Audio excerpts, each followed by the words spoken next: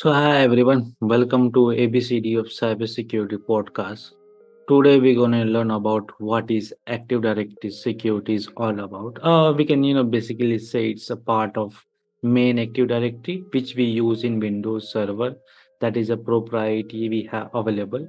So in the background, it's provide a strong security foundation to cover up the permissions, user groups handling, and network access part. Its components, which include directory domain service, certificate service, federation service, is also there. And coming with the part of IT administration, so it's rely on directive service that perform daily tasks on a daily basis, control the workflow, and check the security about the approach, how the user is access the resources, and how to authenticate. So that is a background about Active Directory services all about.